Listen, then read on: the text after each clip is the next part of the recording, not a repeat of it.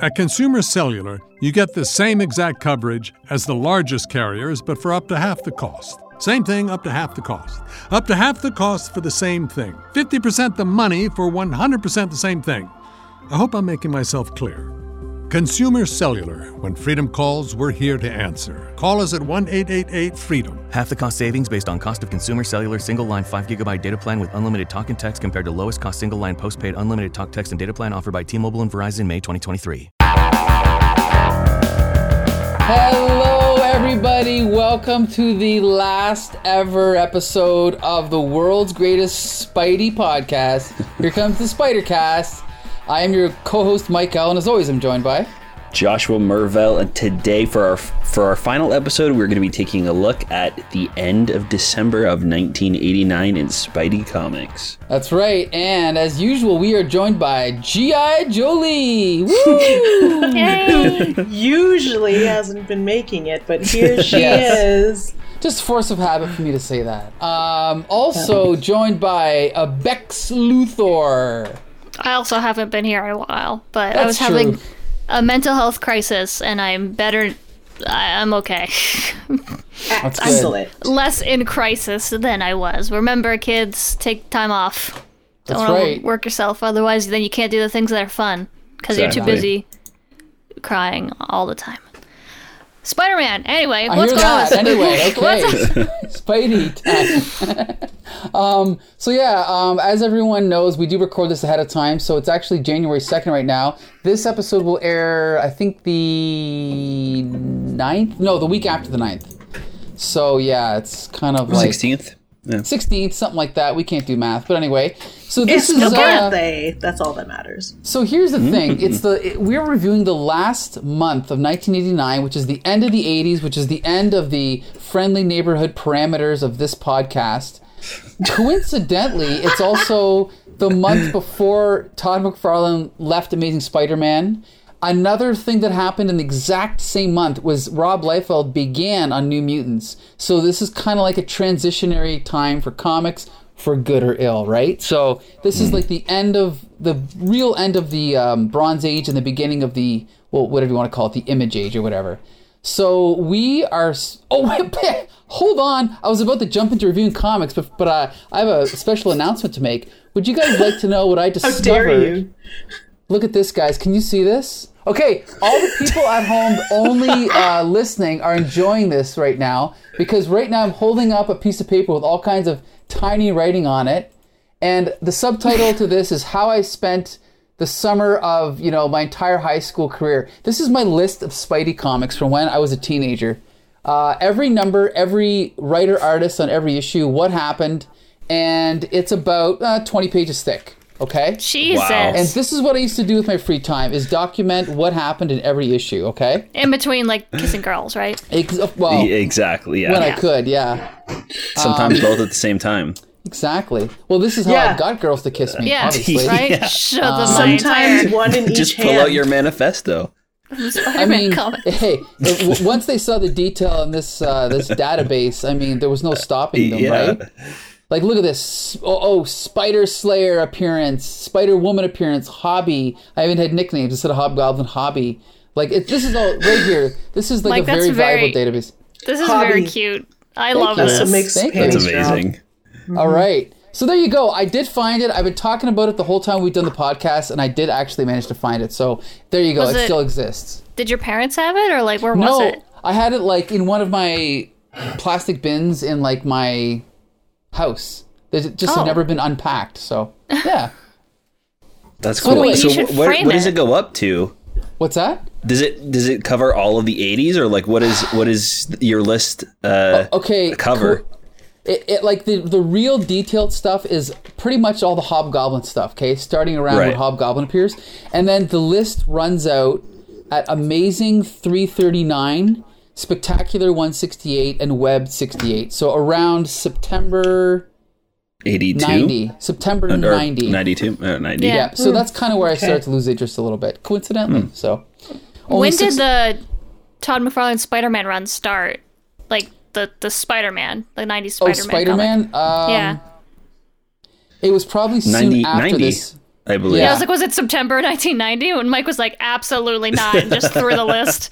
No, but I did buy those religiously. It's just that I was like, I remember walking to the bus stop every day and thinking, okay, now I need to get Spectacular Spider-Man 104, with the Wasp. And like, this was when my obsession began with collecting comics. And it ended about a year ago. So, yeah, you saw it in real time. You know what I mean? So yeah, you don't obsess over comic books at all anymore. Not at all. I've been cured.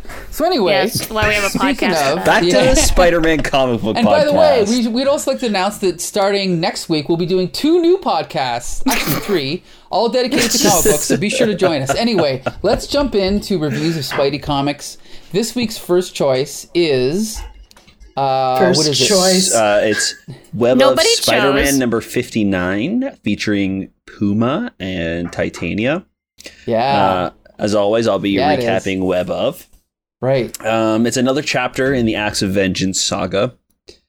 So in this Acts of Vengeance saga, to recap what's been going on so far, a bunch of villains in Marvel's Rogues Gallery are teaming up together, and they're swapping good guys to fight each other. So hopefully they'll have better luck if like Dr. Doom fights Spider-Man instead of Reed Richards, or Kingpin is going to go fight She-Hulk or something like that. So they're kind of like swapping all of the villains for different villains in hopes that there's going to be some sort of like better result at the end. I believe it's the Wizard.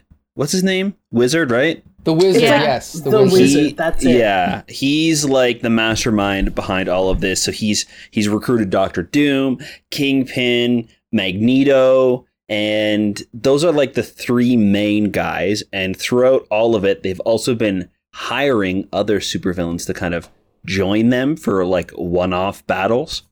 And also, while this has been going on, there was a science experiment, or so Peter thinks it was a science experiment, that altered his DNA that has given him pretty much every single superpower you can possibly imagine. And as these books are going on, he's just gaining more and more abilities. Mm-hmm. So I think as of now, he's got like energy blasts that he can do from his hands. He can manipulate his webs to form different objects. So I believe last week we talked about him forming his webs into like a hand that he was able to actually like form and grab different things. He's also got like crazy vision. Not just like, it's like spider sense for his eyes, essentially. Like he can see things from really far away, and he can kind of like see them almost before they happen. I don't know if maybe that's working with his spider sense or not. But he's got all of these different powers. And then through these books, he's gaining more. Like he can fly now, and he's, bulletproof. I don't know, whatever. He's got all of these different powers. Also around this time, I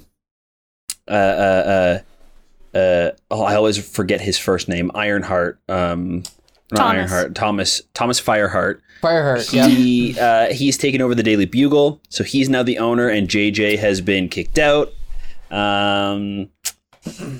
I think that's pretty much it. Robbie Robertson is kicking around, and he's finally been found after him and Tombstone escaped the prison, and that trial has been going on recently, and his lawyer is back in the picture and is trying to get him pardoned. So a lot's going on right now, all while this Acts of Vengeance storyline is happening. So that's kind of the backstory of what's been going on, and we get that right at the start of this issue. We kind of get a recap of Spidey having to face the fact that he's got all of these new powers, and it's just kind of weighing on him way more than it normally does, because with way more powers comes way more responsibility. Sounds like a catchy tagline to me. Right. So that's kind of what he's explaining to MJ right now as he swings off of their apartment roof, and I think Peter Parker's got to go to something. He has an appointment at the Daily Bugle because Thomas Fireheart is like doing some sort of announcement or something. So we cut over to Dr. Doom. He is spying on, or not spying. He's like watching Titania train in one of her facilities, and she is a little bit shaken up about from last time she fought Spider-Man. So when Dr. Doom suggests that she joins his team to kind of fight people she normally doesn't, she's a little bit scared. So she actually has a phobia of Spider-Man. So what he does is he plants a chip on her, which gets rid of her fears apparently. So then she finally agrees and goes on this crazy rampage and tries to find Spider-Man. Also, now my dog is squeaking his squeaker toy. Here, of course. I thought that's what I heard. Yeah, why don't you play with this one for now, because it doesn't have a squeaker. Go. And I'll fill time by talking about the flexograph color process used for this issue. No, go ahead, Josh. Oh, okay. So after we see Titania burst out of the facility and head right towards New York to get Spider-Man, we see Dr. Doom kind of again mention that Spider-Man has grown way more powerful, and these new abilities might come into play later on. He can hopefully use them for his own plans. So we come back to the Bugle. Thomas Fireheart is talking about how they're going to be switching up how they talk about Spider-Man in the headlines, and they are no longer going to be calling him a menace. They're going to treat him like a hero, and everybody in the Bugle is kind of mixed about this. Joy Mercado in particular is kind of upset because JJ is wrong for being so biased and talking about Spider-Man as a villain. But it's just as biased to ignore all of that and just prop him up as a hero when they don't really know everything about Spider-Man. So there's a little bit of tension going on right now. And while all of these announcements are happening, we see Titania burst through and she's screaming, looking for Spider-Man. They obviously know how to find him. So she's there. Thomas, Mr. Fireheart sees this, and before changing into Puma, he knocks out Joy, who is in his office. It's Kate Cushing. Oh, Kate. I'm sorry. Thank you. Knocks out Kate Cushing, who is in his office. He transforms into the Puma, as we all know is his alter ego. And he jumps out and starts fighting Titania, but is immediately just thrown out of the building. And in that time, Peter was able to turn into Spider-Man and saves Fireheart Puma and puts him over onto a building. And then essentially we get this big punching match between Spider-Man and Titania. She punches him off of the building. She like pins him to the ground in the street and throws him up against a flagpole and is ripping up the road and throwing it at him, smashing him into cars. Like all of this like huge fight's happening. Thomas actually gets back up and is able to scratch Titania, which rips off the inhibitor chip that is taking her fear away. And we get this quick moment of her scared of Spider-Man for just a moment, and then realizing that, no, I'm not actually scared of you. I've been fighting you for 20 minutes and nothing's changed. So they start punching each other again. And then Spider-Man isn't able to hold back his new powers that he's received, and he blasts her with this like energy beam, which like knocks her through a bunch of buildings and completely knocks her out. We cut over to him as he's looking up and seeing Katzenberg with his like crazy super vision. And he's like, oh shit, I can't believe I wasn't able to hold back. And she's completely knocked out now. I don't know what I'm going to do. We see that Dr. Doom has been watching all of this on his like Doombot surveillance cameras. And we're kind of left on a cliffhanger there to see what's going to happen next in the next chapter of the Acts of Vengeance storyline. Yeah. Okay, so before we go any further, because I know that, Becca, you've missed a few episodes, but have you talked about Acts of Vengeance yet? No, but I have read it all. Okay. Up to this point, at least. Like, I did read all the comics, I just didn't come on the show. Okay. that's how we do things. Like I said, wasn't feeling good. Feeling better now, but I did read all the Spider-Man comics, so I know what was going on, and I know about the Acts of Vengeance because of it being dumb, and I heard of it before. So that's fun. I think the Red Skull's involved, but I don't know if he's in any of these issues. Yeah, I don't know if he is either, but he's involved somehow. You're right. Yeah, because what I know about Acts of Vengeance before coming into like the Spider-Man version is 1, Spider-Man gets these cool powers, and 2, Magneto and Red Skull have it outs because you have a Nazi trying to work with a Holocaust survivor. Good job, Marvel. So I know what's been going on. Have I been enjoying it? Not particularly. Right. Unfortunately, for the end of the Spider-Cast, the Acts of Vengeance is not the grandest of events. It's not as bad as Secret Wars, but it's boring. It's going out with a whimper rather than a bang. I was gonna say that. And isn't Loki is involved too, right? I don't know how much. Oh, you know what's funny? That brings back a memory. Can I share my quick memory? Yeah. My friend remembers when they revealed that Loki was secretly behind the Acts of Vengeance, and he was so excited because he's like, this is going to make Thor so popular. And me and my friend were like, no, it's not. It didn't work. This was back when Thor was at the very bottom of the popularity, charts in Marvel. So, anyway.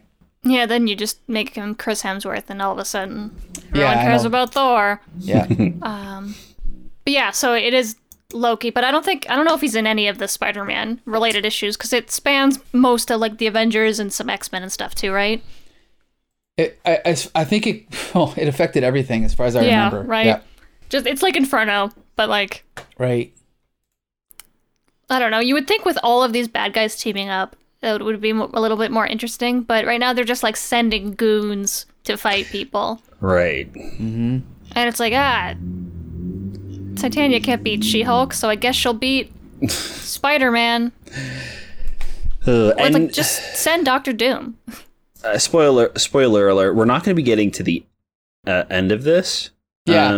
Like not in this podcast. Storyline, not in this podcast. Maybe in the future. Which is unfortunate because the end's cool. Oh, okay. That's good to know because unfortunately this storyline doesn't make me super excited to get to the ending of it. So I was going to say, like, I'll definitely read the Wikipedia page for this, but I don't know if I would continue this storyline on my own so far.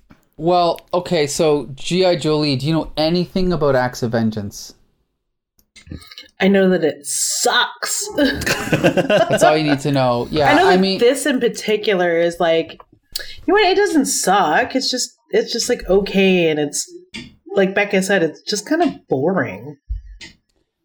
Sorry. I think the key thing is whenever you think about a famous storyline, like whatever it may be, like Dark Phoenix Saga or Born Again, they're always coming out of an interesting idea or like a character arc. But what is this story? It's let's switch opponents and fight different superheroes. It's like it might as well be Survivor Series, right? It's the one thing that I did find interesting, the most interesting about this is like Fireheart is the editor-in-chief of the Daily Bugle.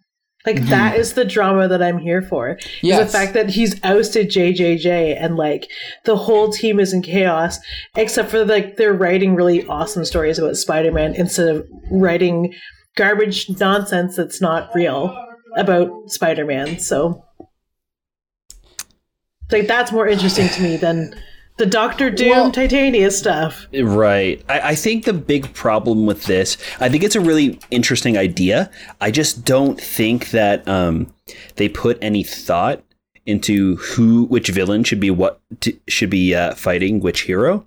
I think getting like a Brainiac to fight Reed Richards and outsmart him is like a fun idea, or getting somebody who is more like or less of a street level hero, maybe somebody more like Galactic or something like that can come in and fight Spider-Man because he's so used to being street level. Like, there's no rhyme or reason to this switch up. It's just kind of like a way to bring in other characters into Spidey comics to advertise that there's other comics going on at the same time. So I think that is why this is so crummy. Well, also, you know, if you were going to have a surprise villain in Spider-Man, Titania is the last person I would ever think of. Like, right. You know what I mean? Like, why considering not get, they've already fought before too, right? Yeah, but also, like, why not get, I don't know, like a rare X-Men villain or a rare something? I don't know. Like, and nothing wrong with Titania per se, but she's just not big enough.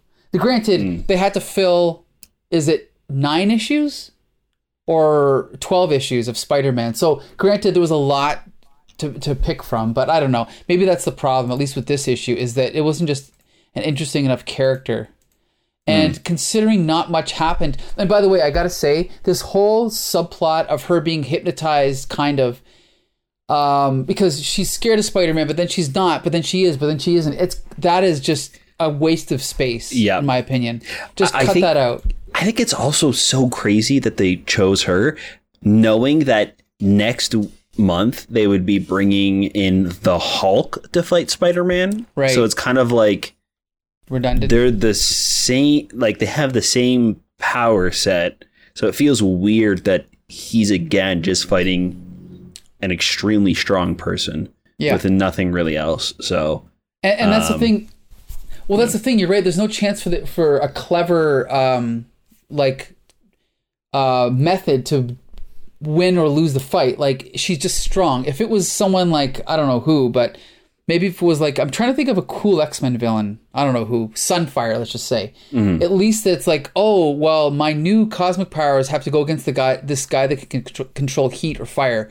At least maybe there could have been something clever there, or of course I can't think of anything on the spot, but you get my point, right? Like, to face off against a power set he's never met before could have generated some interesting story ideas, but just being really strong is not really interesting enough.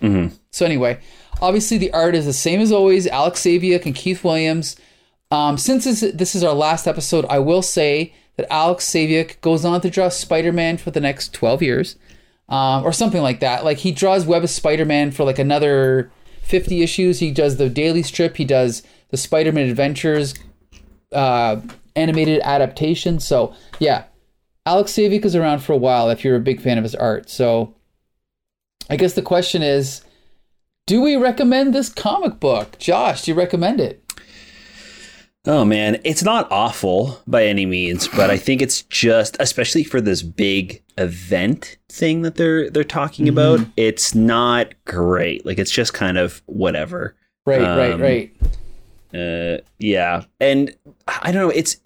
It's also interesting to see Spidey having like new powers, but I wish we could kind of see him struggle to use them a little bit more, or like he can have some more things in his day-to-day life maybe that are like becoming a challenge because he's got these abilities that he doesn't know how to use yet. Kind of like what we see when he first gets his spider powers.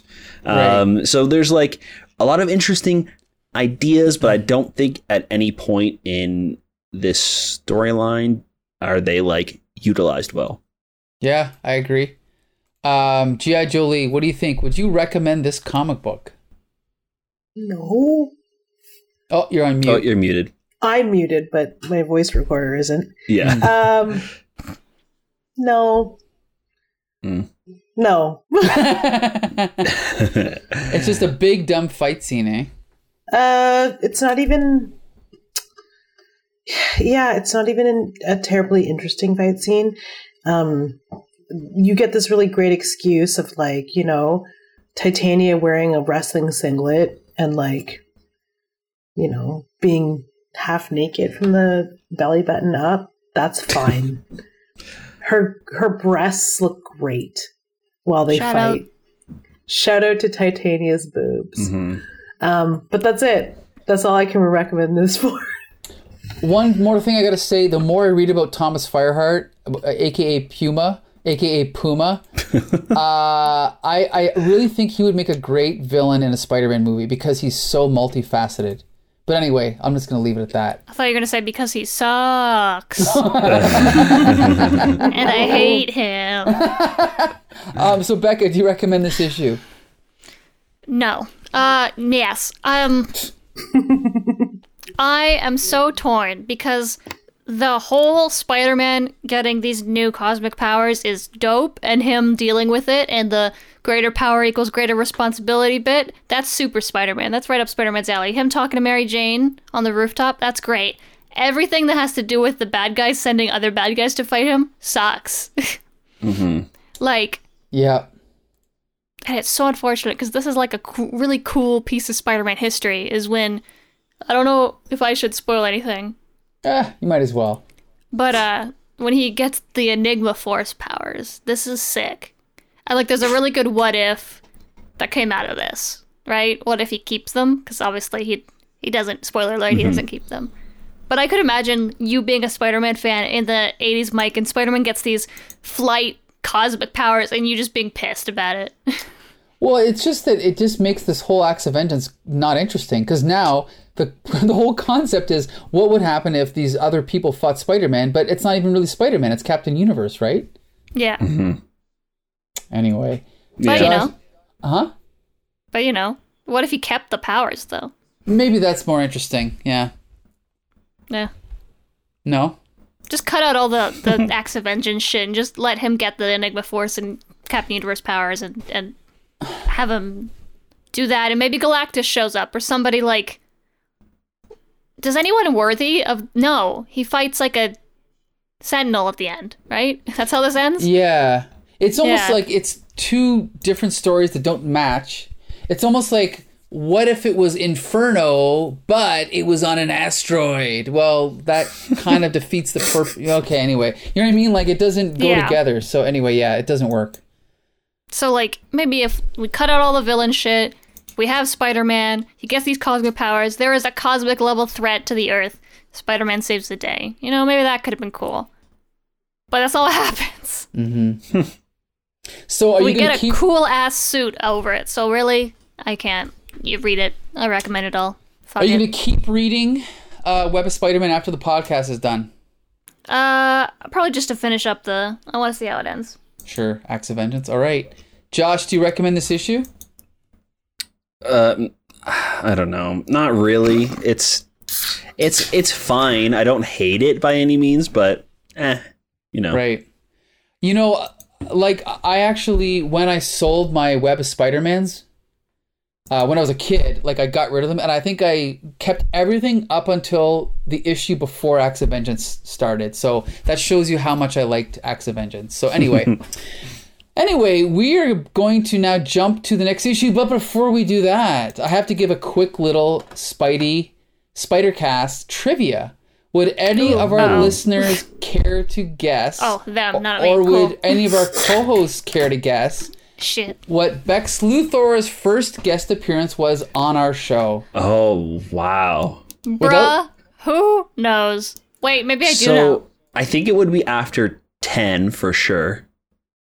Was it the Josh? annual with Monica Rambeau? What? Is he even allowed to guess? Like, Who? Dude, Josh? I shouldn't be allowed to guess, but I Yeah, don't you know can either. guess. I have no idea what it is, but I know. G.I. Julie, you can also guess. no. I know- can't even remember what I wore yesterday today. Okay, just so you know, Becca, the Amazing Spider-Man annual was your second appearance, but your first appearance. You ready for this? Yeah. What happened? Episode number 13. 13. Oh, Josh was so close. Was Lucky number 13. we were reviewing Amazing Spider-Man 218, Peter Parker 56, and Marvel Team Up 107. What happened in that one? I have no idea. What was Marvel Team Up 107? What was that? I mean, are you asking me to go listen to the... I mean, I can click on it. Hold on a Yeah, second. I'm just gonna Google it real Okay, quick. Okay, hold on. I'll click on the link, and I will let our listeners know. She-Hulk. It Don't is... remember that. Don't remember talking about that. Yeah. Spider-Man and She-Hulk. There you go.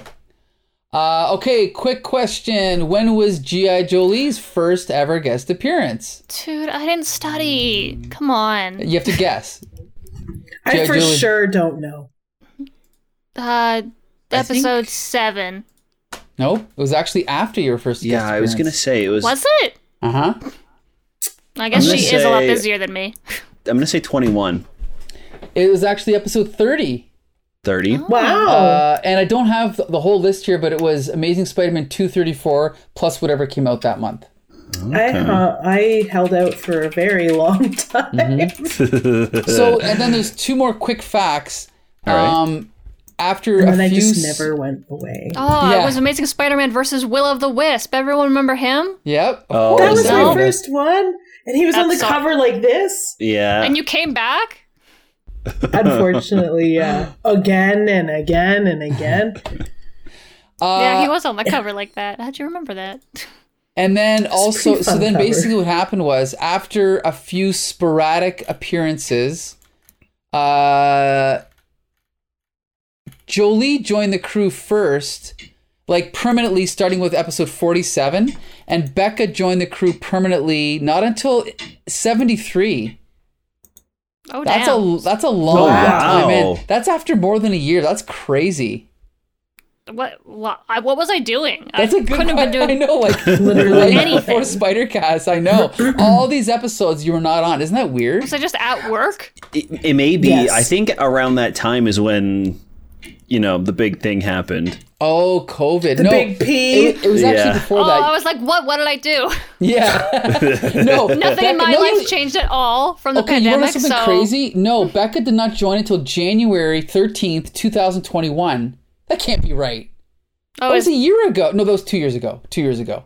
But that but like, means did I do like sporadic episodes? just sporadic, like just Yeah. a few in between. Well, January 2021, that was definitely like lockdown pandemic, right? That was the Christmas. Nobody. Yeah, That's I true. was not yeah, at work, that's true. Yeah. Okay, that's probably and I why. was longing for human contact. Aren't we all? Somebody Yeah. talk to me about anything.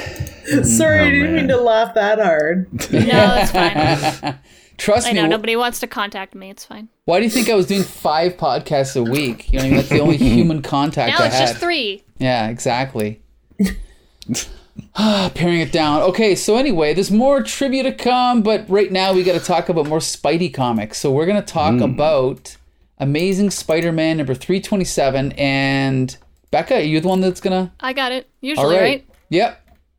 Go ahead, Bex. So this one, it's got on sick cover with Spidey and Magneto, so that's cool. That's the right one, right? Not the home one's the, That's the the right next one, Okay. yeah. Cool. We start off with Spider-Man is just making some molecular structures in his house with his new web powers, because that's what you do. And Mary Jane's just standing there like, well, this is going to be a pain to clean up. In just the most 90s of mom outfits. So, shout out to her.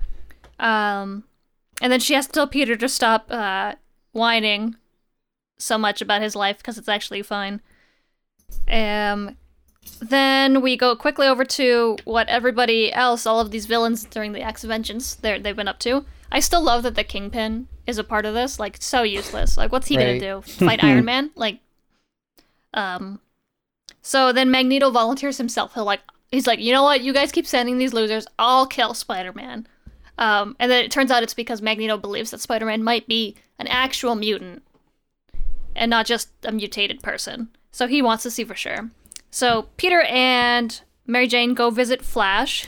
They will go to watch him train, which is not something that I think you do. You go see people's like boxing matches, but you go watch him work out at the gym. And he has a girlfriend who is the absolute worst, which is going to be a theme for Flash Thompson for the next little bit, unfortunately for him. And then we go back to Magneto, and he's like, how do I find Spider-Man? So he just like goes to the park in the middle of the day and just like sits down on a bench. And he's like, don't worry, Spider-Man will come to me. Quick flash to Peter, and he's trying to figure out how he got these cosmic powers. So he goes back to the lab, and the professor who is using the lab is like, nah, you can't help me anymore, get out of here. So he goes to a junkyard and starts like smashing up cars to practice using his new abilities. And we get a cool little montage of that. Also, Mary Jane kisses a dude. She's acting, so it's fine. Quick interlude of Mary Jane's acting career in the middle of Peter's cosmic existential crisis. And then as Peter's doing, like, practicing his powers and stuff, he lifts up a giant, like, building or something, and then it continues to float away, and he's like, whoa, what's going on? And it's Magneto. It turns out that people have been filming Spider-Man destroying these cars. So Magneto just found him on the news, just come over. So they have a fun little bout, and obviously Magneto is the king of magnetism and uses his powers to try to defeat Spider-Man. Spider-Man's spider signal, or spider sense, is still going crazy. It's, like, way too overpowered. He's, like, super sensitive to it. It, like, senses everything. He even says at one point that, like, a moth flew over his head and he freaked out in his sleep last night. We get just a really long, interesting, not so much fight scene with him and Magneto, where he throws a car at Magneto into, like, the water, and he's like, well, at least nobody's around. But then it turns out that the car that he threw just happened to hit a cruise ship in the middle of nowhere. So Spider-Man goes, he's like, oh, I gotta save these people, but how? If only I could fly. And now he can fly. And Magneto's like, well, definitely not a mutant, I guess, since he has so many different abilities. Even though, like, some mutants do have a lot of abilities. I don't know why. I think at this point, like, Rogue has, like, 15 different superpowers, right? So I don't know why Magneto would be like, Spider-Man can fly too? Not a mutant. That statement is completely untrue, but we'll go back to that later. Yeah, because then Magneto's like, well, all of my powers are derived from magnetism. It's like, yeah, all of Peter's powers are derived from, I don't know, wanting it enough? Like, so? How many things can Jean Grey frickin' do? Right, like, exactly. Storm has weather manipulation. Wolverine, all of them, I know. Yeah, Wolverine, he's got adamantium skeleton, healing, like, doesn't, whatever. Magneto doesn't know what he's talking about, as usual. Sniffing. So Peter then flies over to save these people on the cruise ship, and he does save them, and then he's like, well, better not fly home, because that's weird, and then cries in Mary Jane's arms for a bit. Our hero. And that's this issue. I thought more things happened. I forgot we read 2 issues. That issue sucks. Anyway, what'd you think? Jesus. Nothing happens in this. Nope. G.I. Julie, what'd you think of this one? I think that Magneto was in this one, and that was awesome, and that's literally it. Do you know what? I do have thoughts. It was kind of sad.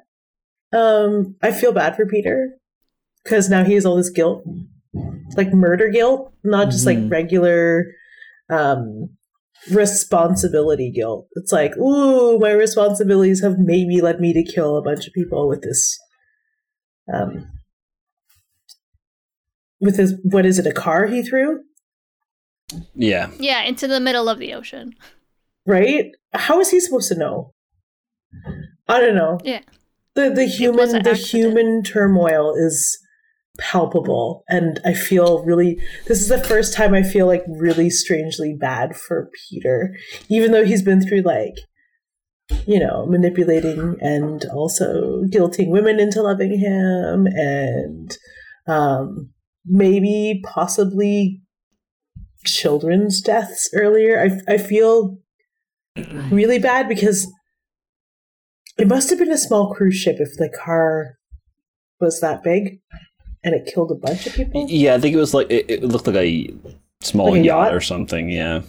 Yeah. So, I feel bad for him because he potentially killed a bunch of people. However, he didn't really investigate how many people he could have killed.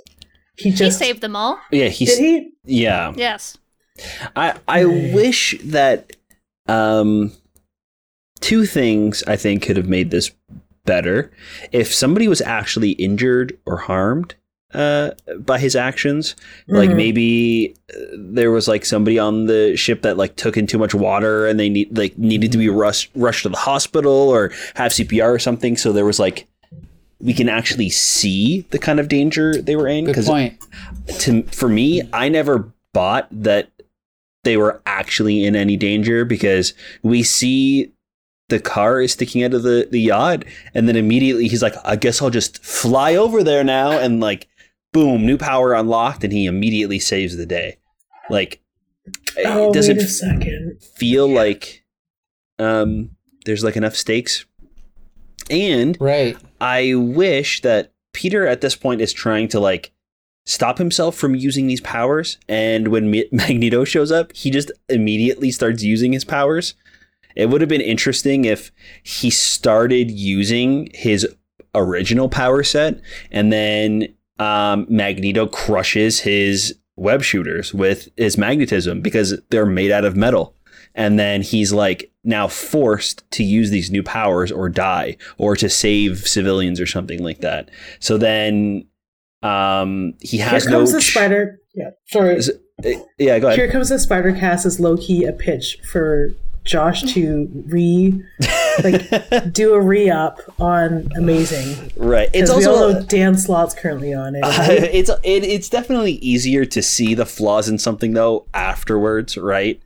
So true. My job right now to like be like, oh, this would be better is a lot easier, I'm sure, than just writing a script. So, but yeah, it's also, it's made easier by the fact that like this is terrible. Right, right. Yeah, I just wish that like we could see him doing the things that he's saying. So like him trying not to use his new powers against people because he doesn't know what they can do would have been cool to see. And people being in danger would have been nice to see too, because we do see a car sticking out of a boat, but again, I never really feel like it's that big of a deal. It also looks kind of like cartoonish and goofy when you see it, right? So it's like I didn't buy a lot of the things that Peter was saying in this, because he's saying it rather than like the art or the story telling us what's happening. Which brings us to the next point, which is the art, because as you'll know, as you've noticed, it's Erik Larsen. It's not Todd McFarlane. So this is the third actually guest art on Amazing since Todd McFarlane has come aboard. I'm not a huge fan of Erik Larsen's art.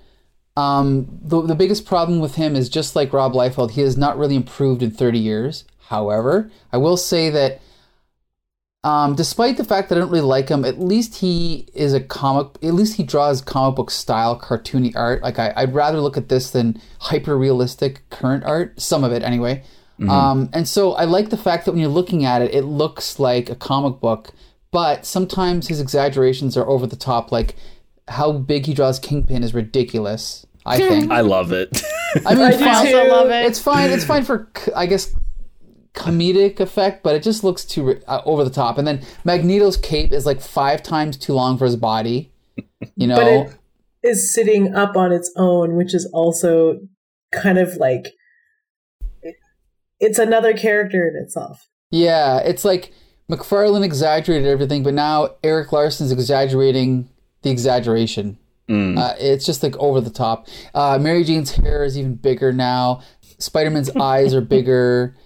So there's really almost no panel or page that stands out to me other than Digital 21, when it's the big close-up of Magneto's face and there's the panels in front of his face. That's the only page that looks really nice to me. Like the expression on Magneto's face is legitimately good, and like the way that Erik Larsen draws his mask is pretty cool. Other than that, I'm not a huge fan of most of it. But what were we going to say, Josh? I like his faces better than McFarlane's, or Really? better than I really do. I don't mind the big eyes, and it's just kind of like exaggerating the face. If you're gonna make it stylized, then just go for it, is what I think. I think that this is way is a huge improvement from last week's issue. Are you dissing Colleen Doran? No. Did we not talk about? Because last week was Colleen Erik Doran. Larsen? The issue last week was Colleen Doran, and then Erik Larsen did like number 320 something with Sabretooth, remember? That was Erik Larsen. Right. Yeah. Yeah, I don't know. I like it. I feel like it's a nice in-between of like like kind of run of the mill comic art, and then McFarlane. Okay. I definitely like the way he draws MJ more. She looks like an actual human. The faces look like faces. The layouts and the paneling and the storytelling isn't as strong. That's really where he shines. Right. And it feels like at times he's trying to emulate that, but it's not as great of an effect as we normally get from Amazing.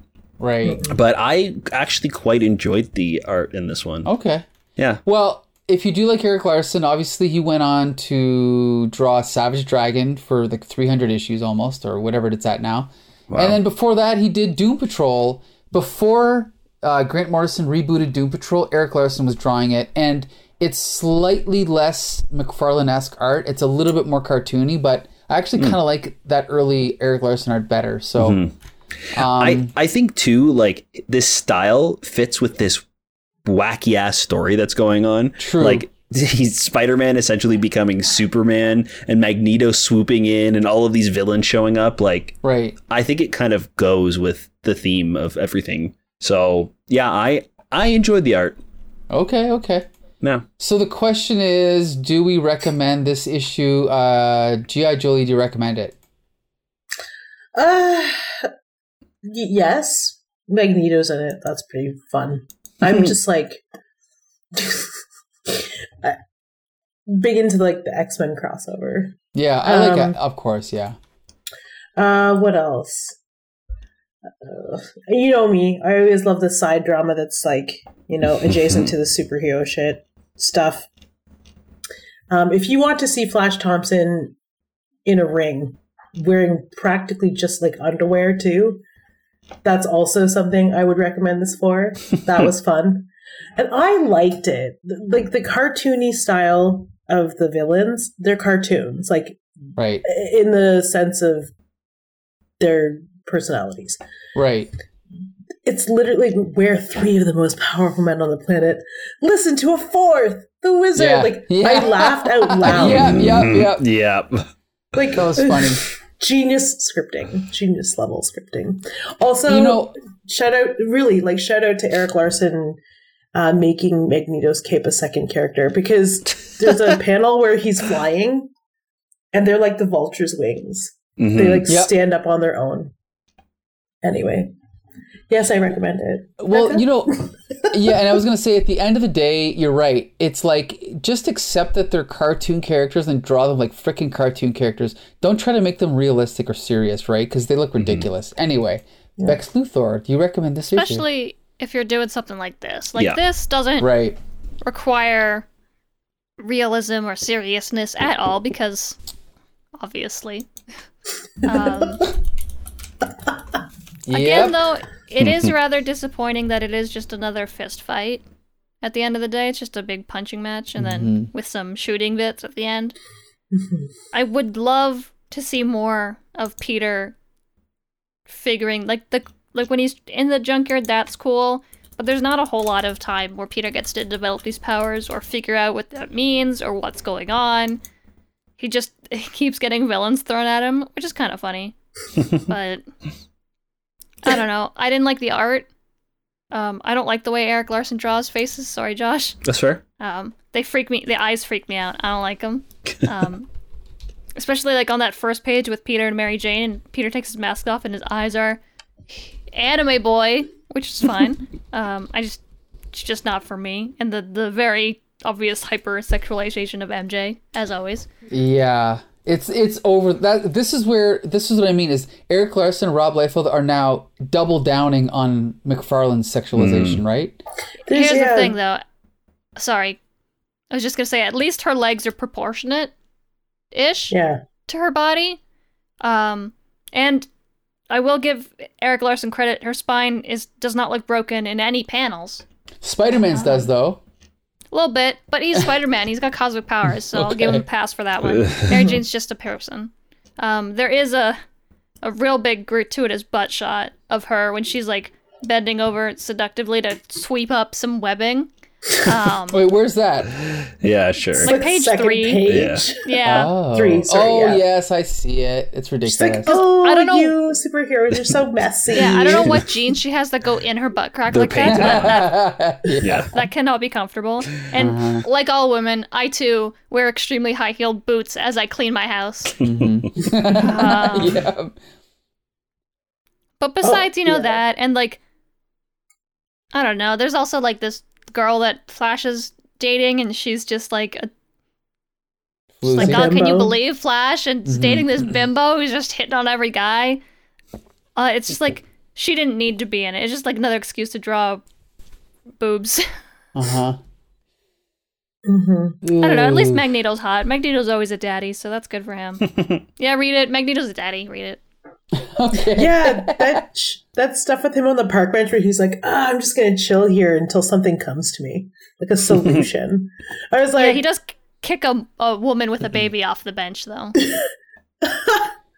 that's what A daddies woman with do. a mohawk and fishnets and a baby. Who's like lamenting her chosen life as a housewife. Just, oh darn, this housewife gig is for the birds. Oh no, here comes Magneto. I better vacate this bench. I better book it. Jesus. I do love. You know what? I changed my mind. I love this comic for just how casual Magneto in the park is. It's ridiculous, but it works. Yes, it does. I got to point out that, again, going back to, I measure things by, whether I sold them or kept them. I sold the Eric Larson Amazings years before I sold the McFarlane. So it did feel like a change in tone. Like it was just more silly, I think, when Eric Larson was drawing it. So I don't know. I mean, it's okay, but definitely more, I think, juvenile. I mean, again, we're talking about a Spider-Man comic, but that's, they can still be good, right? Anyway. Yeah, Just for because sure. it's for kids and juvenile doesn't mean it has to be bad. Right, exactly. There are so many kids shows that are fantastic and well written I agree. and well animated and a whole mess of stuff. So there's no excuse. The excuse of Spider-Man is for kids, that doesn't excuse bad content. There you go. That's the final word. But it's not the final word because we have 2 more comics to review. Jesus.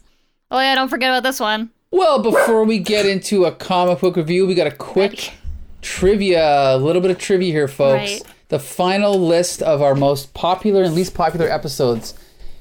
Our our least popular episode ever, and this has been 4 times in the running.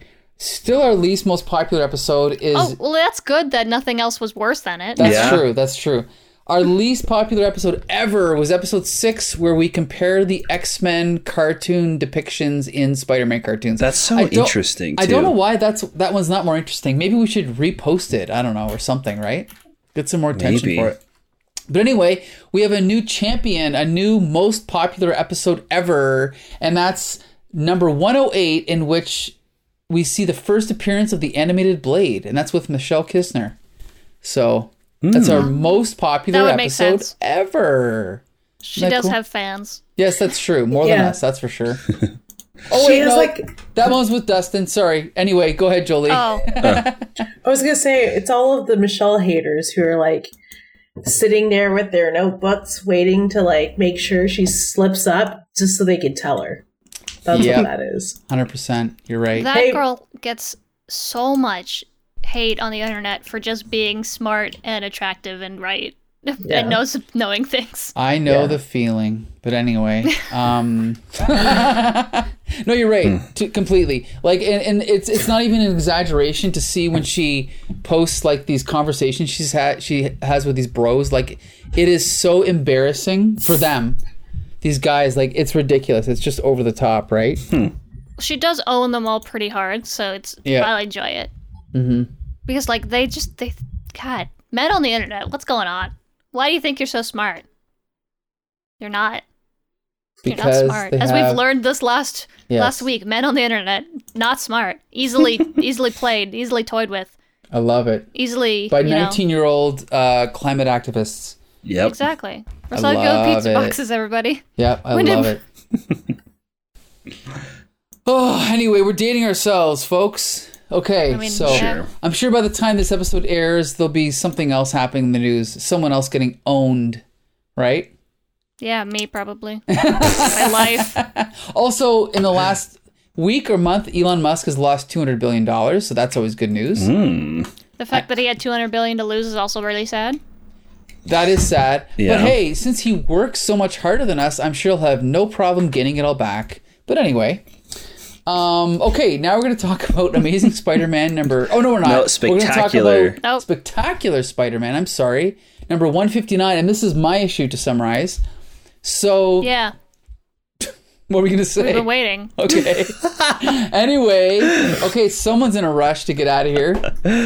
Hold on Yeah, a I sec. got stuff to do. Yeah, sure you do. And by stuff, I mean Stuff to do and Stardew Pokemon Valley. to catch. Yeah, I have to catch Cinderace in like an hour, so Okay, I'm going to go into extra detail on the summary then. Okay, so Thank you. the cover copy reads, "Look, nothing can stop him now. He can fly. More powerful, more dangerous, more uncontrollable than ever before. Here comes the Cosmic Spidey." But look at all this text. But will all that power make a difference against the magical might of the Brothers Grimm? Let's find out, folks. Who? Yeah, probably. It'll probably work. Yeah, I know, eh? So we start off this issue with a jailbreak. So the wizard, I love this. Not only is he breaking the Brothers Grimm out of jail, he has their costumes for them. Isn't that great? Isn't that nice of him? Yeah. So he Awful. breaks these two guys out of jail, and then he whips their costumes at them, and within 2 seconds, they've already costumed up. I love that. Don't you love superhero comics? Anyway, so then we cut over to Spider-Man in a classic Spidey pose, hanging upside down, contemplating, but the joke is that he's not hanging from a web. He just happens to be flying, and he's like in midair, like in front of the Twin Towers, so it's pretty cool. So he's kind of contemplating what's going on with his new powers. He's reminiscing about fighting the Trapster, Titania, Magneto, blah, blah, blah. And then he notices that something is like a little drone spy camera thing is recording him. He doesn't know what it is, so he destroys it. And he still doesn't know who's filming him, but we know that it's actually Doctor Doom who's studying him, right? But we don't know why yet. Or we don't know exactly what's going to come out of that yet because we haven't read that far ahead, other than Becca. Right? Yeah. This is just vaguely what I remember. It's not even about- worth a yes. It's just a ye. Anyway. There's 2 E's in ye, though, so. Okay. So anyway, so then we cut over to the new lawyer for... Not lawyer. He's a lawyer that's going to help out Joe Robertson get a presidential pardon for the crime that he Bruiser's committed. brother. Yeah, Bruiser's older brother. For the crime that Joe Robertson committed like 20 years ago, and he's talking to Joe Robertson's current lawyer, and they're back and forth. And then we get this weird revelation that this lawyer has a crush on Nick Katzenberg, but Ew, girl, I know. do better. I know. But It's kinda also, funny, she though. found a multiversal photo of Nick Katzenberg when he was like 80 pounds overweight. yeah. It's a cool little moment though. It's like they didn't have to throw that in, but I like that, you know? It's a cool little moment. He's also autographed the 8x10 she keeps in her purse. Nikki. Nikki, I love spelled that. with an I and an E. I think that they reference it in the last issue, right? Like the Katzenberg. The people at the Daily Bugle see Katzenberg with some photos of her. Yeah, Right? and they make Maybe- fun of him. They're Yeah, like, who's that girl? Ooh. that might have actually been in Web when there's the meeting at the Bugle. Yes, it is Yeah. at the Bugle. But Excuse me. yeah, we get a little continuation of that here. I love it. So Yeah. anyway, we cut over to Spidey swinging around at Empire State University, and he happens to notice J. Jonah Jameson lurking about, and he's like, what is going on? So they start chatting it up, and it turns out that JJJ wants to get back at Thomas Fireheart by starting a new magazine to compete with the Daily Bugle, and he wants to hire Peter Parker on, but he's already made it clear that, you know, he has to pay him at a reduced rate or reduced salary, blah, blah, blah. But then just at that moment, Spider-Man's extra powerful spider sense goes off. So Peter Parker leaves the scene, changes into Spidey, swings away, and then he comes across this stadium, it's actually Madison Square Garden, being lifted into the air. And he's like, you gotta be kidding me. Don't tell me Graviton is back, right? But no, it's actually not Graviton. It is the Brothers Grimm. You know what's funny? I didn't do any research. What characters or what comic? Iron Man. Okay, Yeah. so these are Iron Man villains. Okay. And just so they're Iron Man associates. I don't know what you call them villains. They're in there sometimes. And just so the listeners know, these are twin brothers, Percy and Barton Grimes, and they both have the exact same costume, which is blue and red tights with a huge butterfly collar and skull faces, right? Mm-hmm. Other than that, there's not much to them. Yeah, it's pretty cool. But I mean, Brothers Grimm, we all know them from the classic fairy tales, so that's kind of cool. I thought you were saying the movie with what's his face? Matt Damon. That too, yep. And so they do what any supervillain would do, and that's throw pies at Spider-Man. And then say a poem. Yep. 4 and 20 blackbirds baked in a pie. Switch the birds with dynamite and watch the people die. I don't know if that's the original from the Middle Ages, but is it? Yeah, okay. Mm-hmm. It's a direct translation. That's pretty cool. Yeah. So I don't think it's like that. No? Okay. We'll have to look into that later. So anyway, so then they're attacking Spider-Man, they're throwing stuff at him, Spider-Man's rescuing passerbys, and they have this kind of like banter. Their banter reminds me of those two characters in Looney Tunes. I think they were chipmunks, but they weren't like the Disney chipmunks. They were totally different, but they had the same kind of almost like New England kind of accent, like always complimenting each other and talking about mother. And I'm not sure if this is like a trope. If this is based on an even older trope from like early, movies or vaudeville or something, but that's what it reminded me of. So I don't know. But anyway, so it kind of makes them a little bit interesting. So anyway, they throw this big giant piece of earth. Oh no, sorry, it's still the stadium at Spider-Man, but Spider-Man stops it with his webbing. And then they take off in like a puff of smoke, and then he chases after them. And there's still more fighting. He hits them with, what does he hit him with? Is that his web? I didn't know Hits them with his web, knocks them down. They're down and out. We see more of a drone camera filming him. He destroys that. We cut over. We see that it's Dr. Doom recording Spider-Man. We cut over to Peter Parker eating a TV dinner at home. And then he just says, his typical kind of like Spider-Man ending. I have powers I can't predict or command. My life is out of control and it frightens me. But hey, things could be worse. I could be Nick Katzenberg. Wah, wah, wah. The end. And that's the end of this issue. So, Josh, what'd you think of this one? It stinks. It's really weird that they brought in shittier villains after he fought Magneto. Right.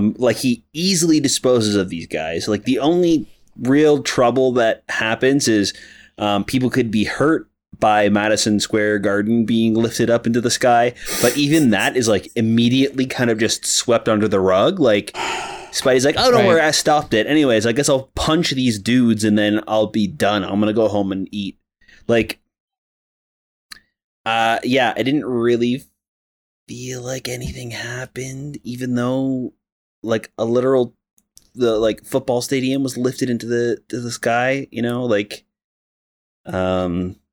no, nothing of note. Yeah, even the stuff with JJ is it could have I'm sure the next time they talk about this, they're going to recap this JJ conversation that happened too. Nothing else changes. Dr. Doom doesn't even learn anything new. Right. By the end of this, it could have been interesting if maybe he's looking for a specific superpower to use against somebody else. So he's studying Spider-Man to see what abilities he has. And he's that's it. Flying or whatever. He can fly now. I can use that. Nothing changes by the end. So, and it wasn't fun either, right? I can excuse the status quo not changing if there's fun things happening and interesting story beats, but even that is nothing. So yeah, I didn't really enjoy this one. But I don't know about you, Jolie, Becca. Ooh, yeah. Oh, it's terrible. Yeah. It's absolutely terrible. Also, 4 and 20 Blackbirds is not a fairy tale. It's a nursery rhyme. Right. So- different. I said poem, so I was wrong both times. But they're like, hey, we're the Brothers Grimm. We're not making magic. We tell fairy tales. And here's one of our favorites. Okay, cool. This superpower is actually hilariously awesome. And they didn't use any of it to potentially defeat Spider-Man. Yeah, they can make anything from their suits. Like, that's what they do. It's matter production. Like, they can just make whatever they want from their suits, and they use it to make wacky, dumb fairy tale nursery rhyme gadgets. Yeah. So that's kind of fun. They could make, like, anything, but they make dynamite-filled pies, which Spider-Man dodges casually. It's like, okay, well, that foiled. And then Madison Square Gardens. It's not even like a superpower that they possess. They're using the wizard's anti-gravity pods to levitate it. Right. Not to mention... Don't forget... Oh, go ahead. Not to mention, in another issue in this arc, they lift up a building and have it float through the city. Like... Yeah. I guess you guys both weren't on for that episode, but Graviton shows up and lifts up the entire Daily Bugle, and it's flying through New York. And Spider-Man has to go and stop him and save everybody in the Bugle. These two idiots do it again, but we don't even see anybody in the building or anything. You know what I mean? Like, there's there's no danger. Like, I'm sure the civilians underneath this thing as it's floating through, but we don't see any of that. So it doesn't feel like anything's at stake here. Oh no. Yeah. Oh, what can you say? That's what I mean. It's just, there's nothing at stake. Spider-Man fights like 9 or 12 villains in Acts of Vengeance, and you never care about anything that happens, and the villains themselves are made out to be idiots. So what's really the point, right? There's never really any time where you think Spider-Man's in any danger, so I don't know. And now we also have to point out that these crossovers were forced on the writers, right? Like, it's not like Jerry Conway wanted to do the story. It was Marvel was like, this is the story you're going to do. So he kind of had to continue his Joe Robertson and Thomas Fireheart story and fit them into this bullshit crossover. So that's basically what this whole thing is. So I can't Did they even make him put the Brothers Grimm in? yeah. Yeah. What were we going to say, They Jolie? did? What's that? Go ahead, Jolie. Sorry. Oh shoot! I was just gonna say, like, not even the Doctor Doom stuff is great. I was like, oh hey, Doctor Doom. No, it's just it's I just heard more. he's cool. Yeah, cliches, right? And the thing is that you can make whatever excuse for this that you want. But again, going back to when I was 13, I was reading this and going, "Ooh, this is getting stupid. I'm not enjoying this as much anymore." You know what I mean? And like, if you have 2, 3, 4 stupid stories in a row, eventually your readers are going to stop buying, and that's what happened. At least with me, right? So. And like, there's little gems in here that I really like. When Peter is like flying upside down like he's on his web. Yes. I love that. That's when cool. he says hi to the bird. Right. Like, you can tell that the writer's still like he still knows what he's doing, but he's given this like stupid story, and he's like, all right, whatever. Brothers Grimm, yeah, sure. They throw pies at him, whatever. Right. And then you get like this serious stuff with Joe Robertson's lawyer and trying to get a presidential pardon and stuff, and it's like stuck between some just nonsense. Oh boy. Yeah, So- not a great one. I feel like it might have even been more fun if it wasn't in this Acts of Vengeance story and we didn't have Spidey like extremely superpowered. This idea of Madison Square Garden floating and even Brothers Grimm seemed kind of like a good matchup for Spider-Man, but not Spider-Man with all of these ridiculous powers. Like, he could have easily just taken them out like right at the start. And it's weird that they pretend like he's struggling with like the gas right at his face and not being able to find them and all that. So, I don't know. Not great. So yeah, I can just point out that I actually do plan to keep reading Spectacular after the podcast is done, strictly for Sal Buscema's art because I love our pal Sal. But anyway, other than that, Josh, do you recommend this issue? No, I definitely don't recommend this one. Even if you are reading the Acts of Vengeance, you could probably skip this one and still be completely fine with everything. Like this is nothing. Right. G.I. Jolie, do you recommend it? Nope. All right. Bex Luthor, do you recommend it? Yeah, there were pies, and I like pie. So. Oh, that's a good point. I didn't think about the pies. And there was birds. There were birds too. Oh yeah, the Yeah. seagull. Less There's poems. excited about the birds, to be honest. Spider-Man does say hello to a bird. And that's pretty fire. It all No, happens within the I first don't. 5 pages, so just the first 5 Yeah, pages. so just read the first 5 pages. Yeah. Like, when the Brothers Grimm, if they do show back up, because very intricate part of the Acts of Vengeance, it's not like you're going to need an introduction to them. They don't give an introduction to them here. Yeah. So, yeah, if Doctor Doom's going to be like the overarching bad guy in the Spider-Man related plot where he's like trying to take Spider-Man's powers, that should have been the plot. But we've got, let's send freaking Brothers Grimm after Spider-Man. Let's send, who do they send? Paste Pot Pete earlier in like a couple issues back. They send him, right? Like, Or like cool. Dr. Doom is studying Sick. him, right? So why not send supervillains to counter his new powers as he gets new ones? Right? Like he's fighting somebody and then he gets the ability to fly, and because Dr. Doom is spying on him, he can send somebody who can now fly and outmatch Spidey as with his new powers that he can fly, and then he can make items turn into different materials. He could like change their like Right.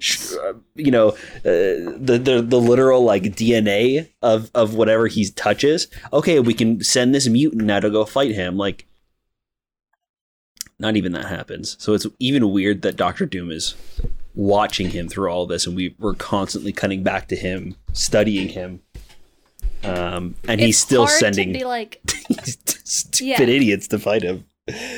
it's hard to be like, oh, Doctor Doom, the smartest, most evilest man in the universe, and he's just a dumbass the whole time. Yeah. Exactly. So for those of you that are keeping track, Sal Buscema continues on as the artist for this comic until issue 218. Okay, for those Nice. that are keeping track, and I plan to read every issue. So anyway, this issue was okay, not great, but yeah, you can still read it just for the Sal Buscema art. So we are done December 1989, but we decided to go one extra issue into January of 1990 just because it's Todd McFarlane's last issue, right? So we Right. thought we'd talk about that. So, but wait a minute, before we get to that, there's one little bit of trivia we have to talk about. We have to list the top 5 guests of all time and how many episodes they've appeared on. Okay, so tied. Well, there's 5 of them, but actually tied for number 3 with 5 appearances each. One of them would have appeared 6 times, but they had the day wrong. So tied at 5 appearances each. Adam Pelche, Kevin Jank, and Cousin Brandon. Okay? Number 2 guest of all time with 6 appearances, Erica Rock. Thank you for joining us, Erica, one of our favorite guests. Every time she comes on, she comments that she doesn't know why we invite her because she doesn't know how to operate her phone or audio recorder. We think she's great. We can't wait to have her on again in our next podcast. And does anyone have any guesses of who the number 1 guest of all time is in number of appearances? Andrew Helmer. Andrew Helmer with 7 appearances. Thank you for I joining was us, going to be Andrew. like, I don't remember anyone's name. Yeah. There you go. So yeah, that's actually the end of our trivia. So now we've just We got can one get more. back to business. Yes, back to business. Amazing Spider-Man 328, Todd McFarlane's Yay. last issue of Amazing. So I guess Bex Luthor, you're going to tell us what happens in this one, right? Yeah, if you want me to give the rundown of the last issue of the Spider-Cast? Sure. Yes, please. You're like, now that you said it like that, I don't know. No, I don't want to do that. Unfortunately for this comic, it has one of the coolest covers. Yeah. Big old gray Hulk, Spidey smashing him. It's downhill from here. So we start off with the Hulk, and he's Grey Hulk right now. He's kind of got a werewolf thing going on where he's Bruce Banner during the day and the Hulk at night. I don't know much about the Hulk at this time, so and they're I don't like really know what's going split. on. So like normally Bruce and Hulk are kind of like in the brain together, but now they're like separated. So at night, Bruce Banner's almost like pushed out, and it's just the Hulk thinking, and then it's vice versa in the morning. And yeah, he's intelligent and he hates Bruce Banner. Yeah. Which, fair. Don't we all? So he's sitting wherever they are, in Moonlit Mesa and the Nevada desert. He's sitting there being upset and wishing that everyone would leave him alone. And who shows up but, everybody's favorite X-Men villain, Sebastian Shaw. Yay, he's here now. I mean, I like him, but he doesn't do much, Okay. but yeah. Why does he doesn't do wear much. old timey like Shakespeare pants with the like Because super he's long part of socks? an exclusive club Yes. Okay. of The Hellfire Club dickheads. is like they all wear, well, not fetish gear. What would you call that? I mean, technically that Fetish gear. Yeah, Yeah. that's where Emma Frost comes from. Like she's the same Yeah. thing, Yep. right? Yeah. They were all in their bondagey outfits. I just never Right. got this like old timey. Mm-hmm. It's because if he wore a leather daddy outfit, everyone would throw up and run away. So he's like, okay, more layers. Got it. It's like a ruff and lace sleeves, bell sleeves. Underneath Of course. my magenta, like, smoking jacket, which is obviously suede. Oh, yeah, it's gotta be. This is the kind of guy who wears a 3-piece suit of all different materials, so you know how wealthy he is. Even though that stopped being a thing, like, 400 years ago. And it's like pseudo Victorian, so you know that he knows fashion. So that's Yeah. it. Anyway, he's here now in his little helicopter, and it turns out that Magneto has sent him to kill Spider-Man. He can do it on his own. But he's smart, and he's like, this is obviously a trick. So for some reason, he pays the Hulk to fight Spider-Man. And the Hulk's like, money, I love money. And again, don't know what's going on with the Hulk in this current timeline, but that seems odd to me. He's in his He's just Mr. complaining about Big. wanting- I think he's Mr. in his Fix- Mr. Big or Mr. Fix It, yeah, where he's like Like a running. gangster. Yeah. To He's be like fair, it casino is guy. a good time to be reading Hulk. But anyway. Okay. I just don't know anything about it, so I'm just like, all right. He's like, money? Well, don't worry, I'll kill Spider-Man for money. It's just... So Sebastian takes him on his helicopter and drops him in New York.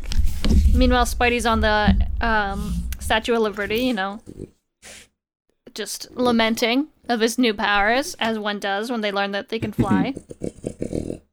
And then he sees a group of terrorists, I guess, attacking Right. some people in the Statue of Liberty, because, that's just how it is. And so he uses his new powers and his old powers, and he attacks the terrorists, and he turns their giant bomb into a different material. Adamantium.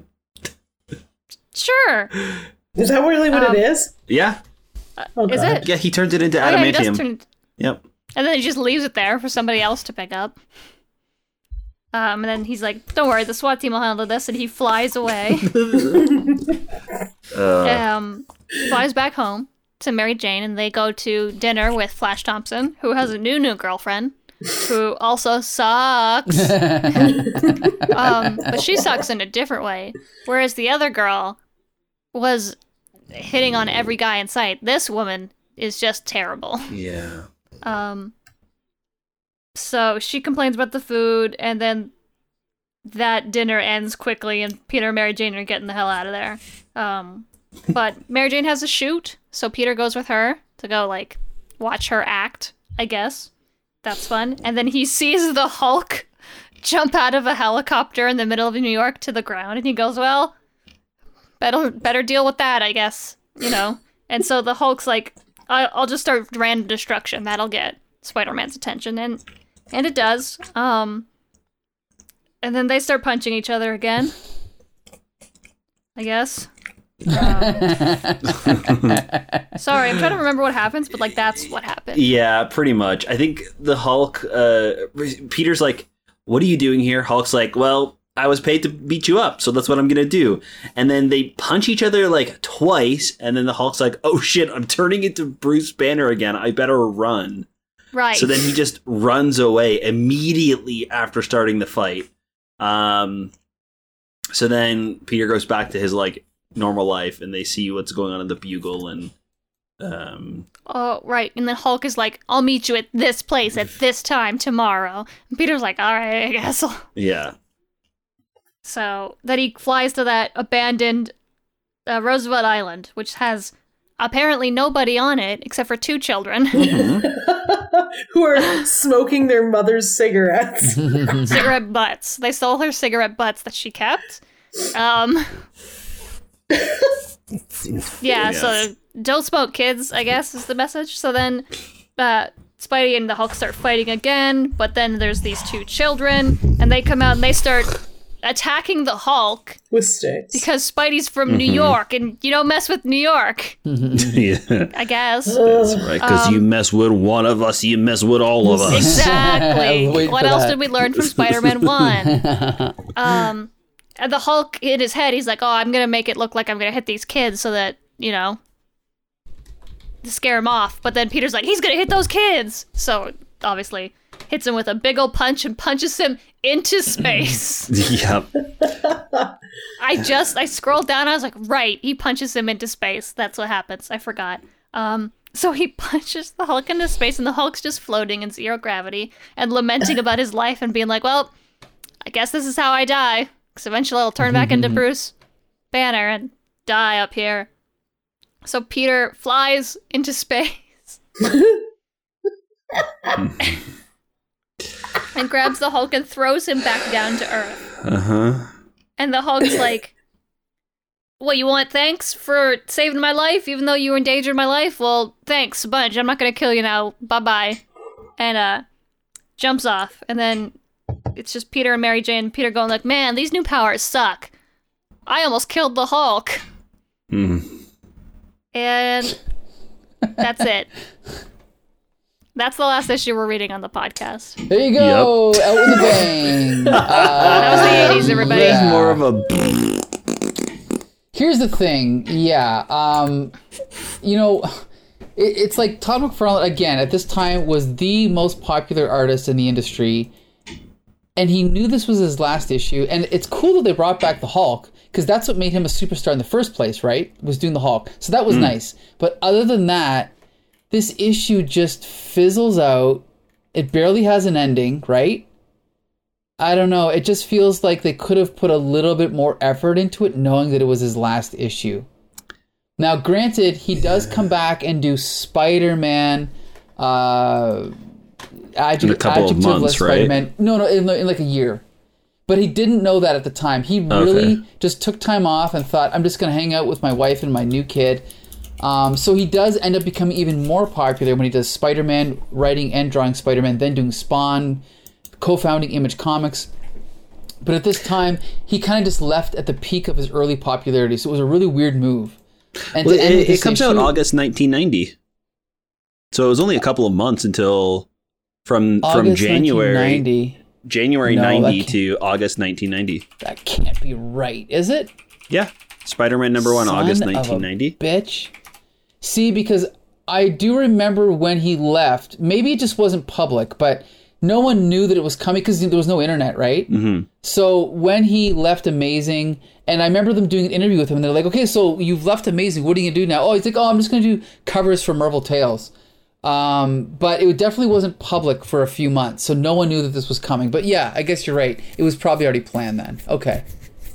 But anyway, so yeah, last issue of Amazing Spider-Man by Todd McFarlane. G.I. Julie, what do you think? I thought the art was amazing. Okay. I really like this Hulk. Yeah. Oh yeah. Everything we talked about Erik Larsen sort of aping Todd McFarlane in the last. It's like clear from what Josh said that it's the storytelling and the layouts are weak because he doesn't understand why he's doing it. Mm-hmm. He's just taking the thick borders and the no borders and the peeking out of borders, and he's just doing it where he thinks it visually looks the best. He doesn't actually understand why Todd McFarlane is doing what he's doing. Right. In the panels. So it just comes off as just visual. Yeah. They're just visual entities, and it doesn't work with the art. He should have just been like, well, I'm Erik Larsen, I don't do that. He should have just done nothing. Unless he was instructed to do it by the editor, just to keep the art consistent, which is also a dumb move. Because he does so much here. That I don't usually like Todd McFarlane's work, but the panels where he's flying over Manhattan are... I never thought I would say that about Spider-Man. But the panels where he's flying over Manhattan and then where he's using his new close-up vision, when he sees the Hulk jumping out of a helicopter, I'm like, this is really cool. Yeah. It's great. I usually hate it, but it's cool. It's really great to see him back. His layouts and his storytelling is fantastic. But I think after reading the previous Amazing, you can really start to see some of the flaws in his work. And I almost want somebody like Erik Larsen maybe doing the cleanup to Todd McFarlane's art, because the storytelling is unmatched in anything we've read on the podcast, in my opinion. But the art is just not great at times. And you can clearly see it. Spider-Man's hand looks like an alien hand in almost every single panel that it's drawn. He's so bad at drawing faces. And I noticed as well in this one that often he will either hide the face in the panel or he'll draw a hand in the foreground covering up the face. So we see the Hulk doing that, where it's like a big hand in the foreground and just his eyes appearing in between the fingers. And then at the end, we have what's his name doing the same thing. It's like this hand in the foreground, the very last panel. And we just see like an eye behind. And it's just like the rest of the face isn't even drawn. So if you were to like draw the rest of the face behind the eye, it doesn't make any sense. Like there's no face behind it. And you don't really get that in Erik Larsen's.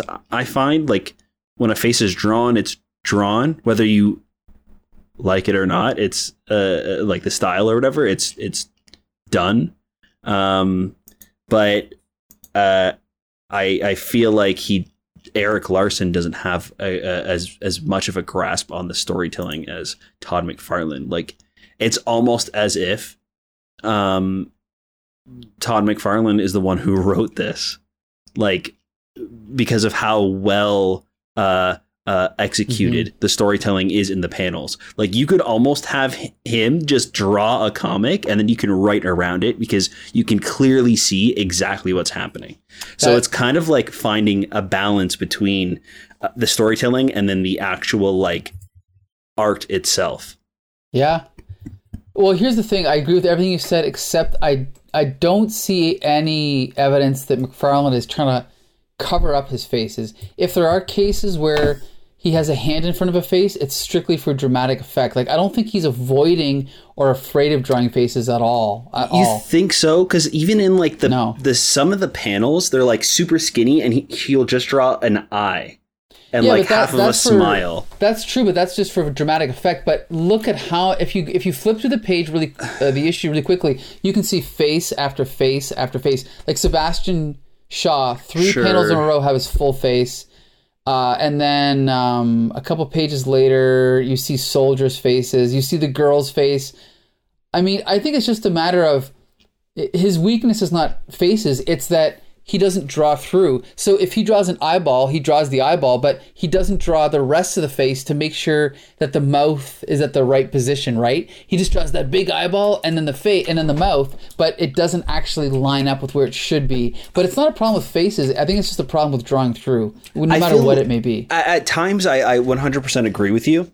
Like when Hulk is angry and then Spider-Man comes over and punches him and shoots him up into space. We get that close up of that really tall, skinny panel of his angry face. And then later we get a super close up of his eye as he's like worried. Like that. I agree with you. That is 100% storytelling. But there are moments like earlier on when they're at they're all sitting around the dinner table, having a dinner. Why do we need like a super close up of MJ's eye in that moment where she's like, I mean, we'd love to, but I have she's not saying anything where there's a need to like punch into her face for this dramatic effect where she's kind of just like talking casually at dinner. Well, yeah, but I think it's more just, it's laziness, but it's not because, it's not necessarily because he doesn't want to draw a face. It's just because it's like, if you look at the page, it's like reverse shot, straight on shot, big close up. If you look at every page, almost every page has a giant close up of something, especially eyes, right? So I think it's just a what's it called, cutting corners kind of trick. But I don't know. I mean, I think he's just as bad at drawing bodies, you know, like, again, we've always said he's great at drawing Spider-Man swinging through the city, but then show a shot of Bruce Banner walking in his jeans and it just looks like a scribble. Yeah. Like, it doesn't even look like it's drawn by a professional artist. So I think he's cutting the same corners, but I agree with what Jolie said. Like, it's a nice, refreshing, like, it's refreshing to see him again after Eric Larson because I think he is so much better. Yeah. But Bex Luthor. Yeah. Have you said anything yet? Probably not. Okay. So what do you think of this? Let's talk about the art, especially Todd McFarlane's art in this issue. Unfortunately, the only panel I like is when Spidey is like crouched in the Statue of Liberty and about to attack those terrorists. Okay. The rest of it, I like, besides like the panel work, which I always like for Todd McFarlane, the rest of it, I'm not very intrigued. The faces, man, are just so bad, and there's a lot of them in this one. Like, that woman, I don't know why she looks like a crow, but Flash's girlfriend, I guess. Yeah. It's just, I don't really like the way that the Hulk looks. He looks smushed a lot of the time. And then again, nothing happens in this one, right? He punches the Hulk into space and then punches him back, and he's like, well, I guess I am strong. It's so anticlimactic. I'll agree with you there. So, and then the Hulk basically is like, I won't kill you, and leaves. That's the end. Like, not a... Yeah, it's no story. Like no motivation for the Hulk to, like, sure, money, okay, go. And then no motivation for him to stop fighting Spider-Man. Because, like, I feel like once you're back on Earth, you're like, all right, like, let's, I don't, it's just, yeah, it seems like it's, and it's the last, like, page of the comic, too, right? The second last page. That's such a rushed ending. They're like, oh, better tie this up and move on to the next, bad guy Spider-Man has to fight in the next issue. Like, yeah, this kind of blows. This is kind of like a rough way to end the podcast, eh? And it sucks so much because Cosmic Spider-Man is dope. And the Hulk holding his breath in outer space is adorable. I love it. Yeah, it's a good idea, and it looks good. Yeah. And you know what? Again, I love Sal Buscema and I love Alex Savick, but that's a detail they would not have drawn in, right? Yeah, there's a lot of small details. I griped a lot about the art at the beginning of talking about this one, but there's also these moments that are just like small details that connect it through.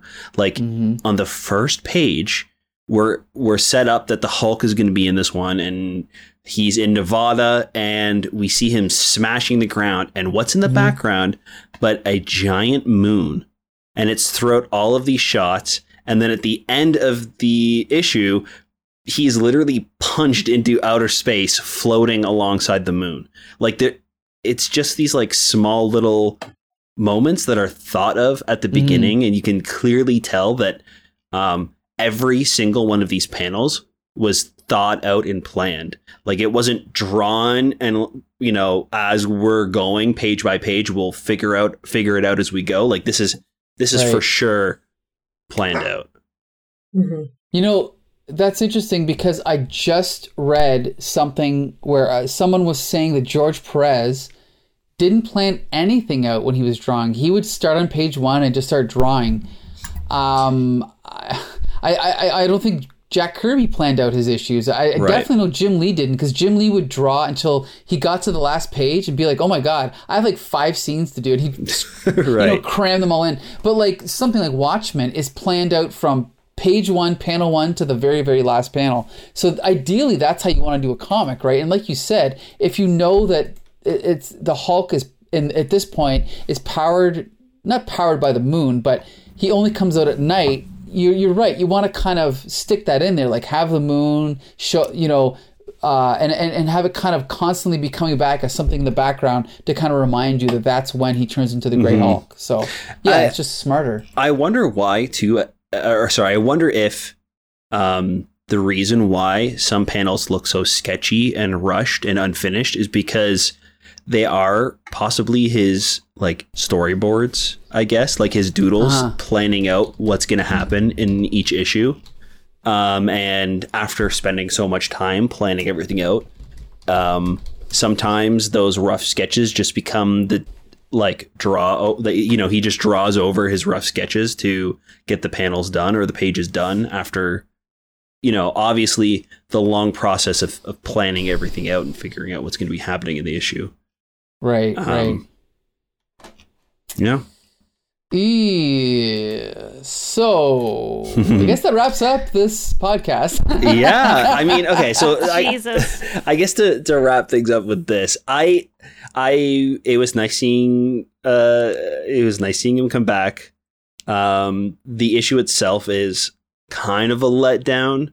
The story doesn't connect at all into anything, like into what's happening right now. It could have been anybody that came to fight Spider-Man that could survive, I guess, the vacuum of space. But it kind of makes me want to go back and read the Spider-Man comic and start from there. Those were some of my first comics I've ever read, so it does get me interested in that, and it reminds me why I even love Spider-Man to begin with. So, right, yeah. While I might not recognize this, recommend this issue, it's a fun reminder of why I love Spider-Man. G.I. Jolie, is this a fun reminder of why you love Spider-Man? I will say that after how many episodes? 1 billion? 176. I certainly don't love him more. But okay. I like 100% hate him less. Okay. Very zen. Very zen. Interesting. Using double negative languages. I like it. Mm-hmm. Yeah, I had to really think about that. Okay. It's forced me to read Spider-Man comics. Like, literally every Spider-Man comic between 1983 and 1990. So, glad to be of service. Thank you. Because that's one of those things that, like, you tell yourself you want to do as a completist. Like, I have always been meaning to go back and read all the X-Men comics, which is never going to happen. I don't think there's enough time. Unless we start a podcast about it. But anyway. Do you know how many crossovers the X-Men have in the 80s? I know. If Mike's like, yeah, let me show you. If we did an X-Men podcast, I would just take myself out back and shoot myself. No, I wouldn't do that. I would start and then not finish it, like the other podcast I did. It's a lot. It's a lot. I'm glad that I did it. I'm not upset that I did it. So, and I got to spend time with you guys and read comics. Yeah, it's been pretty fun. So you don't not hate us more. Is that what you're trying to say? Or is it less? I can't remember. I love you more and hate you less. Okay. Don't not hate us less? You don't not hate us less. I don't hate you at all. Okay. All right. And I definitely love you more. So. Okay. All right. Thank you. Yeah. Bex Luthor, on the other hand, might be a different story. Yeah. No. I don't know what's going on. Repeat the question. I don't know where we're at. We kind of went in circles there, but I think we're still talking about Spider-Man, or maybe we're talking about us or the podcast, or I don't know. I'll talk about us all day. I didn't learn anything. On this All right. 176 episodes? Yeah, I came into this liking Spider-Man, and I still do. Oh, okay, I guess that's good. Exactly. I learned that I dislike certain people who've written or drawn Spider-Man in the last 10 years. Right. Man. No, I'm sorry. I don't have anything to take from this. Crickets, okay. It did take it was something to do that was fun. Mm-hmm. And it got me talking to human beings at least once a week. Which is good, because sometimes I don't do that enough. Yeah, it's been super fun. I'm like so off guard. I don't know what to say. Yeah, no, it's been super fun. I'm really happy to have had this opportunity and to be able to do it with you guys. This is like the first thing I've really done as part of the Comic Book Syndicate. Before this, I was just kind of like a guest that had shown up for a couple of like movie reviews. Same. So it was really cool kind of going from like watching videos of the Comic Book Syndicate to kind of like being a part of it. And it was really fun to be able to do this over the past couple of years and to do it with Spider-Man. Like reading all of these Spidey comics was, it made it that much more enjoyable. So really happy we got to do this. And I also want to like give a shout out to Mike for planning all of this. Every single episode edited, planned by Mike. All of our special guests were brought on, because of Mike. He's really the mastermind behind this. I'm only the co-host because I've shown up to every episode. I think you've only missed one episode. I've missed one. Yeah. I can't remember what happened. Maybe I was sick or maybe like a family emergency or something. Yeah. I think it was a family emergency. So, yeah. Thank you, Mike. Yeah, no problem. I don't even think I knew Josh really well before this. I think before Spidercast, you'd only talked to Josh twice. Yeah, if that, I think we did the Spider-Man review, and then before that, we saw each other when we both came out of Toy Story 4. Right. Yeah. Separately, rolling. We both ended up in the same theater, and yeah. Mm-hmm. Yeah. And then we invited you to see Bloodshot. And that's then, right. Right. You wanted to stay friends with them after that. Right. And then you wanted to stay friends with us after that. Well, I have had so much fun the last 2.5 years. I remember, I think at first it was like, we didn't know, are we going to do Batman or Superman or X-Men? And I think, Josh, you were the one that said, well, I'm interested in Spider-Man, so let's do Spider-Man. Mm-hmm. And as everyone knows, I have boxes and boxes of Spider-Man comics, and I have the list to prove it. So thank you for making my obsession, something entertaining, I guess. I definitely am glad that, even though it started with just me and Josh, as we saw over time, G.I. Jolie and Bex Luthor both joined as regular hosts. So it's been a lot of fun, especially during the pandemic. Just like Bex Luthor, if I wouldn't have had this podcast during the pandemic, I wouldn't have talked to any humans other than my boss. And if you know my boss, you know that is just no fun at all. That's not a human. Right? So this has definitely been a great time. I've enjoyed every minute of it. I also learned a lot about Spidey. Even though I already loved Spider-Man, now I love him even more because I got to read all those early 80s comics that I never read before. And I'm glad that we got to have some really, interesting and in-depth discussions about Spider-Man and Spider-Man comics and all that fun stuff. So yeah, thank you all of you for joining me on this journey. Guys, that was so nice. What I said was stupid. It's okay. That's why you're here, though. That's what you're To say things that are stupid. You are correct. I know my place. No, you're Thank you, the everybody. Good night. what's the word? Not the cynic, but the not the comic relief. What word am I looking for here? You're the devil's advocate, kind of, right? I was gonna say the putz. No.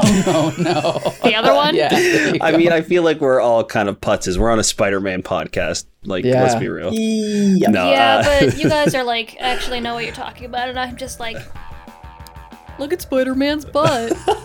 Let's do a butt tally. Yeah. What happened to the butt Mike tally? and Josh are talking about like the creators, like what they were going through at the time they were writing this, and Julie and I are like, look at his butt. You see it 3 times in this one. Yeah. Oh my god. Yeah. Well, all right. Well, I guess for Sorry. the last time, I'd like to thank you guys for listening to the podcast.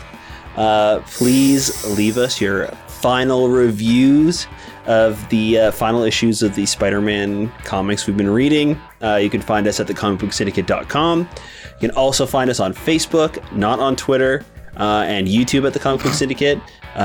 Please let us know what you guys think about what we're doing. Let's keep that comics conversation going. that's right. And stay tuned because coming up soon, we'll be launching 3 new podcasts on the Comic Book Syndicate That's right. YouTube website.